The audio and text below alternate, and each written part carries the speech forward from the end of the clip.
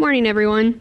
My name is Lindsay Field. I have been here once before, but it's been a minute, so if you have no idea who I am, that's okay. I work for an organization called Sojourn, where I help college students in Boston discover God's dream for their life, and I absolutely love it. But Katie asked me to speak today on this continuing series that you guys are doing out here, Life in the Kingdom, where we're looking at different parables that Jesus told and just trying to understand what he's saying about the kingdom of God. And if you were here last week, Katie just let us know that a parable is simply a story with a point.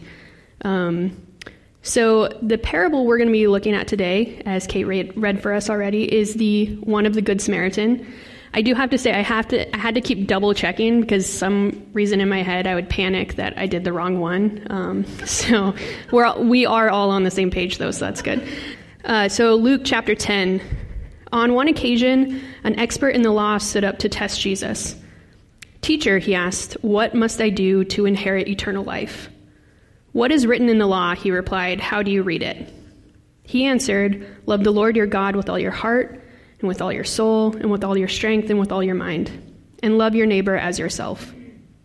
"You have answered correctly," Jesus replied. "Do this, and you will live." But he wanted to justify himself, so he asked Jesus, "And who is my neighbor?" In reply, Jesus said, "A man was going down from Jerusalem to Jericho when he was attacked by robbers. They stripped him of his clothes, beat him, and went away, leaving him half dead. A priest happened to be going down the same road, and when he saw the man, he passed by on the other side. So too, a Levite, when he came to the place and saw him, passed by on the other side. But a Samaritan, as he traveled, came where the man was, and when he saw him, he took pity on him. He went to him and bandaged his wounds, pouring on oil and wine. Then he put the man on his own donkey, brought him to an inn, and took care of him. The next day he took out 2 denarii and gave them to the innkeeper. 'Look after him,' he said, 'and when I return, I will reimburse you for any extra expense you may have.' Which of these 3 do you think was a neighbor to the man who fell into the hands of the robbers?" The expert in the law replied, "The one who had mercy on him." Jesus told him, "Go and do likewise." So anytime you speak on something as well known as this story, the Good Samaritan, there is kind of this piece of you that's like, I'm going to be the one to find something different to talk about. Like you want to kind of have that like new and relevant insight and not just repeat the same things that we've been talking about for the last 2,000 years. But that's not going to happen. There's a chance that everything I say to you today, you will have already heard. And let's be honest, like I prepped this by listening to other sermons and reading blogs and articles and books and stuff like that. So these words aren't even really my own, but that's okay. Because the reason the story has lasted and transcended our faith and become a part of our cultural narrative is because the message, even though it's simple, it's worth hearing over and over and over again. So my hope for today is not that you hear something mind-blowing, brand new message, but that you can be reminded of this simple message that Jesus has for us, which is to love one another. And as well known as this parable is, I still find it helpful to start off with some context. And again, you may already know all of this. That's fine. But I know I can use review from time to time, so I figured maybe other people could too. So first of all, the lawyer in the story, or the expert of the law, is not really what we would think of today. So the law they're talking about here is the Torah, what we know as like the first 5 books of the Old Testament. So he's not necessarily an expert in like government law, but religious law. And the summation that he gives to Jesus, love the Lord your God with all your heart, mind, soul, and strength, and love your neighbor as yourself, that was actually a very common and accepted way to sum up the Torah. So that first part about loving God comes out of Deuteronomy chapter 6. It's actually known as the Shema, or a part of the Shema, which was one of the most important Jewish prayers of the time, and it was recited multiple times a day. And that second part about loving your neighbor comes out of Leviticus 19, in the very descriptive section, various laws. So this question and exchange is really just kind of about, do we agree on the point of the Torah? And on the surface, the answer is yes, but, Jesus very rarely works on the surface. So we'll get to more of that later. Now, on to the Samaritans and the Jews. And to sum it up, they hated each other, hated each other. It was actually common practice at the time that when Jewish people would recite their daily prayers, they would tack on at the end, "Please let there be no Samaritans at the resurrection." So, yeah, the feelings went deep between these two groups of people. We also have the characters of the priest and the Levite.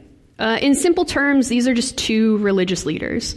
They worked at the temple, they keep the laws of the Torah, they're Jewish, but yeah, just to keep it simple, they're religious leaders. And finally, the setting of the story is actually important too. So the road to Jericho at the time was one of the most dangerous roads there was. So it was an almost 3,000-foot decline through the hills, and it had constant turns and blocked views for long stretches of times. This was extremely isolated. So it really was the perfect place for robbers to beat people up and have an easy exit, and that actually happened quite commonly. So we have this story that Jesus is telling of a Jewish man beat up on the side of the road and two good religious Jewish people walking by. So the expected outcome here is that one of them stops to help, and thereby reinforcing the Jewish lawyer's worldview and making everybody listening feel really good about themselves, which, is exactly what Jesus is known for doing.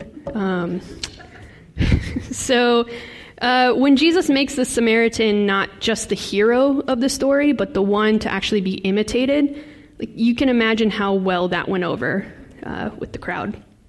I mean, even when Jesus asked the lawyer who was the good neighbor, he can't even say the Samaritan. He can't even say the word. Instead, he says the one who showed mercy. So once again, Jesus is here stirring things up and flipping the narrative and just reminding us that God's kingdom is one that is upside down. So with that super detailed retelling, I just want to look back at one specific verse in the story. So verse 29 says this: "But he wanted to justify himself, so he asked Jesus, 'And who is my neighbor?'" Did you know that all of the research and all of the polls and all of the everythings show that about 90% of people believe that they love more than the average person? So first of all, that just shows a deep misunderstanding of how averages work. But it also shows that most people believe themselves to be loving.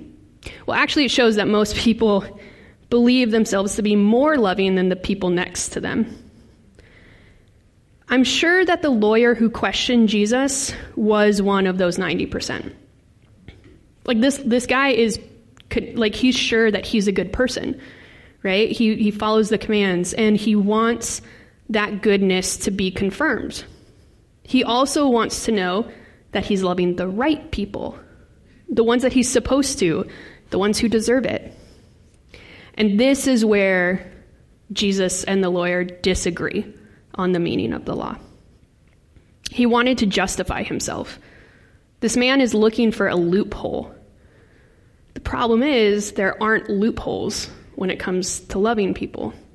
You either love somebody or you don't. And we aren't talking about this ambiguous idea of love that we use in the English language. I can love true crime and I can love my nephew, but there's really no distinguishing difference between the word love there, right? I do love them in different ways, just to be clear. But But you wouldn't know that just from the words that I'm saying, right? So when love is talked about in the scriptures, it's used as a verb. There's action and substance to it. It's not just like a passive feeling or an uncontrollable emotion. But I do have a suspicion that when this lawyer uses the word love, and when he's talking about loving his neighbor, there probably isn't much substance behind his meaning. He's asking, who is my neighbor? Who do I have to love? Who's a neighbor and who is not?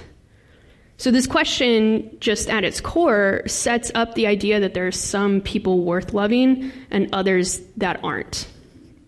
That love is an obligation or a task to be completed. It sets up an identity based in who we aren't and what we're against. This question asks us who's in and who's out, and as long as we're in, it's all good. But the story that Jesus tells here highlights that if you think you're loving, you probably aren't. And if you think you've got it, you probably don't. And if you think you're in that 90%, you probably aren't. Because once you've made it, once you've gotten it, once you understand, you can stop. You don't have to keep asking questions or growing or changing or trying or anything. You're done. And that's just not really how this works. There is no end when it comes to loving people. So we're going to come back to that in just a second, but now we're going to shift gears just slightly and talk about anthropology. So we've all heard the phrase personal space, right? Like there's this idea that there's an invisible boundary around each person, and it's considered like really bad form if you cross that boundary without permission. The boundary is different for each person, and it can actually be highly influenced by culture, or if you live in a city or not. You know, like your boundary is probably a lot different if you're riding the T than if you're just like walking through a park. And I think COVID has also had an enormous influence on what is considered acceptable when it comes to personal space, and it's actually probably widened our boundaries a bit. But this idea of circles of space is actually a real thing, and it's called proxemics, and it was created by this guy, Edward Hall, in 1967. So basically, proxemics looks at the way you use your space to interact with people and how that use is altered based on culture and relationship. So there's 4 basic circles in this idea of proxemics. We have it's already up there. And so we have, first of all, you have like your public space, which is like used, it's this idea of public speaking, right? Going about your day, that type of space that feels comfortable. You have your social space, small, like it's more like closer relationships, right? Interactions among acquaintances. Then you have your personal space, which that's kind of reserved for good friends and family. And again, this is talking about distances. So like you would rather have a stranger really far away from you than you would like your mom. Maybe not for you personally, but in general. And then you have that inner space, which is really that like the smallest distance when you're embracing somebody, when you're whispering, touching, etc. So it would be like really weird if I were to give this sermon while whispering in your ear, right?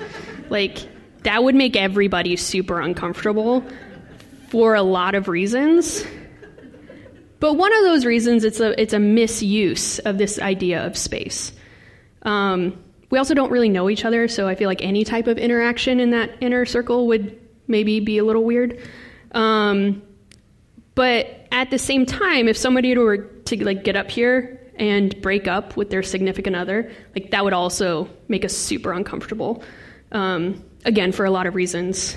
But it's a misuse of those spaces. It's what taking what should be an inner or personal interaction, and it's making it public. So the circles don't really match up. So that's kind of this idea. And while the circles aren't meant to be rigid and they're supposed to be somewhat flexible, like they do give a lot of information and context for relationships and interpersonal interactions.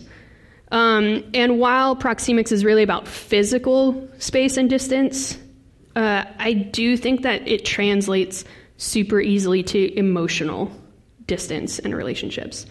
I definitely have my trusted people that I share much more intimate details about my life with. Not everything about me is meant for the public space. So when I think about what emotional proxemics looks like, I imagine that it would look something like this.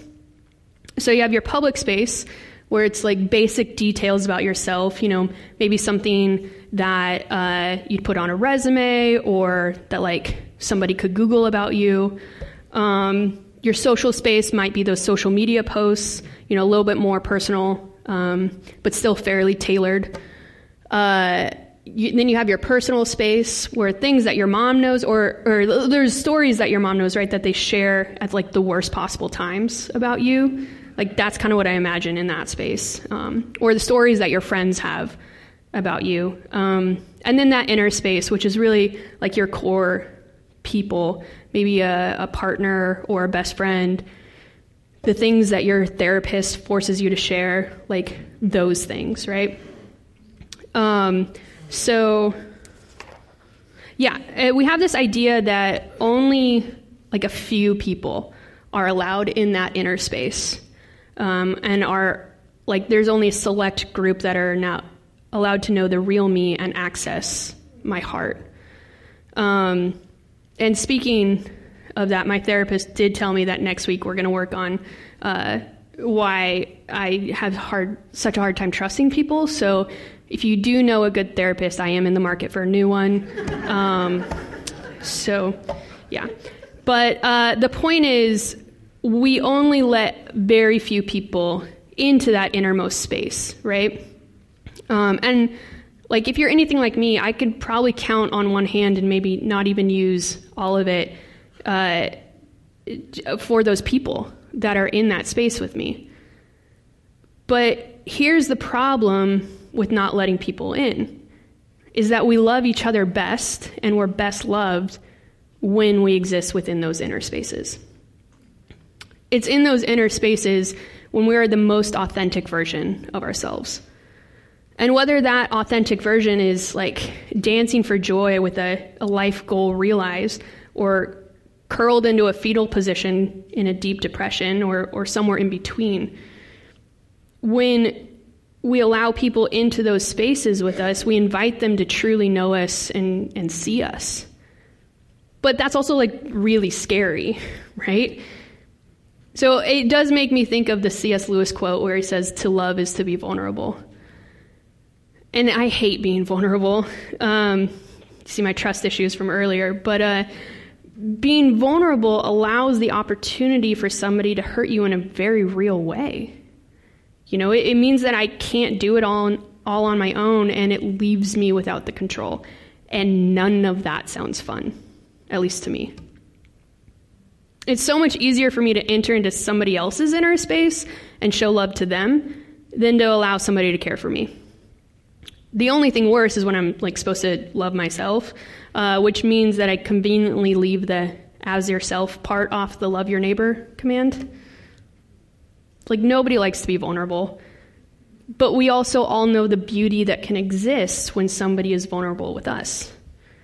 So I think we would just all kind of prefer this was like a one-way thing, right? Or like we could be vulnerable at a distance. So then for me, the next question becomes like, why? Why do we love our neighbor? And why do we open ourselves up to be loved? Do we do it because we're supposed to, because God commanded us to?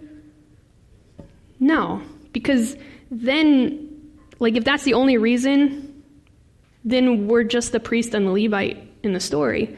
We're following the commands without understanding the point of any of it. So 1 Corinthians 13, super popular wedding verse, right? And rightly so. It's a really great passage about love, what love is, and how important love is. It's perfect for a wedding. But those first 3 verses in the chapter also provide us a look at the point. And spoiler alert, it's not about following the rules. So 1 Corinthians 13, verses 1 through 3 says this: "If I speak in the tongues of men or of angels, but do not have love, I'm only a resounding gong or a clanging cymbal. If I have the gift of prophecy and can fathom all mysteries and all knowledge, and if I have a faith that can move mountains, but do not have love, I am nothing. If I give all I possess to the poor and give over my body to hardship that I may boast, but do not have love, I gain nothing." When you look at the way the Samaritan loves in this story, it's not a sentimental kind of care or kindness. It's dirty and it's messy and it's awkward and it's sacrificial and it's open-ended. I mean, it's literally open-ended, like he leaves an open tab at the end. And it's for his enemy. This love is not out of some kind of obligation. This is way beyond obligation. It's intimate and it's vulnerable. So why? Why do we love and why do we open ourselves up for the same? Love. We love out of love. We love because there's some point of us that understands the beauty and healing that being loved brings about. We love because we believe that people are worth being loved. And we love because without it, nothing really matters. We love because Christ first loved us. It's through this love that we also find ourselves entering into those inner spaces with God. It's not through the temple or prayers or burnt sacrifices. It's not about what we stand against. It's not how this lawyer has been assuming it all works. But it's also not impossible. There is a way in. We just have to be willing to let go of our assumptions and what we think it should be. We have to stop thinking of ourselves as part of that 90% that's doing it better than those around us. And we need to start recognizing that the odds are we've gotten it wrong. We need to start admitting that most of the time we're not the Samaritan in the story. The thing is, when Jesus is telling this story, he's actively making his way to Jerusalem to do just what the Samaritan did. Give everything at his own risk, out of compassion and love for those in front of him in need. It's impossible for us to show this kind of love at all times, but the good news is that Jesus is there to fill that gap for us. Being a good neighbor and entering into the inner spaces with those around us has to be rooted in a source outside of ourselves. When we love those around us, we give them this glimpse of what it is to be known and claimed by their Creator. We honor the divine that dwells within both them and ourselves by allowing God's true nature to be lived out, which is love. And if you hear nothing else today, I hope you do hear this.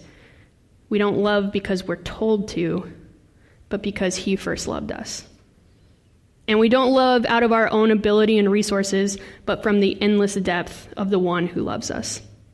That's how we love our neighbors as ourselves. That's how we love our enemies and not just our friends. That's how we show not just what we're against, but what we're for. That's how we love. And that love draws us ever closer to God. So back to the question that started it all off. Who is my neighbor? As we discussed before, the very nature of this question works under the assumption that some people are neighbors and some people aren't.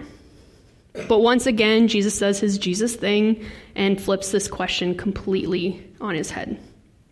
So he says, which of these three do you think was a neighbor to the man who fell into the hands of the robbers? Who was the neighbor? Jesus takes that original question that asks, who is worthy of my love, and turns it around and instead asks, who are you loving? By flat out rejecting the lawyer's question, Jesus takes the idea of a neighbor from being a recipient to being the giver. In Jesus' worldview, the kingdom view, the assumption is that anyone made in the image of God is your neighbor and therefore worthy of your love. And in case you're unsure, that's everybody.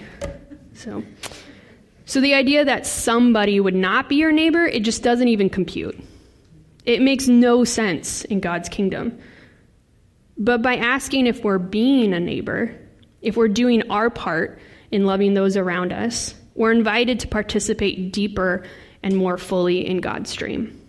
And through this, we enter more fully into those inner spaces with God. So last night I was on Instagram scrolling, as you do, and I was looking at the stories from one of the accounts I follow, and they were giving some updates from a generosity campaign that they do every now and then. So followers can write in with stories about a person in need.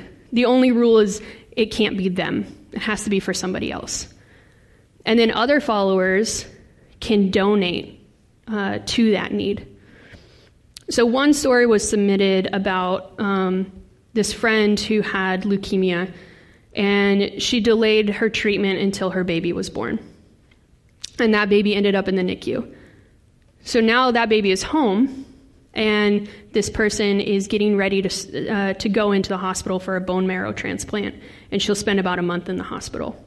So this friend who wrote in was asking for like $300 to $350 to send to this woman so her and her husband could have a weekend away before she goes back into the hospital.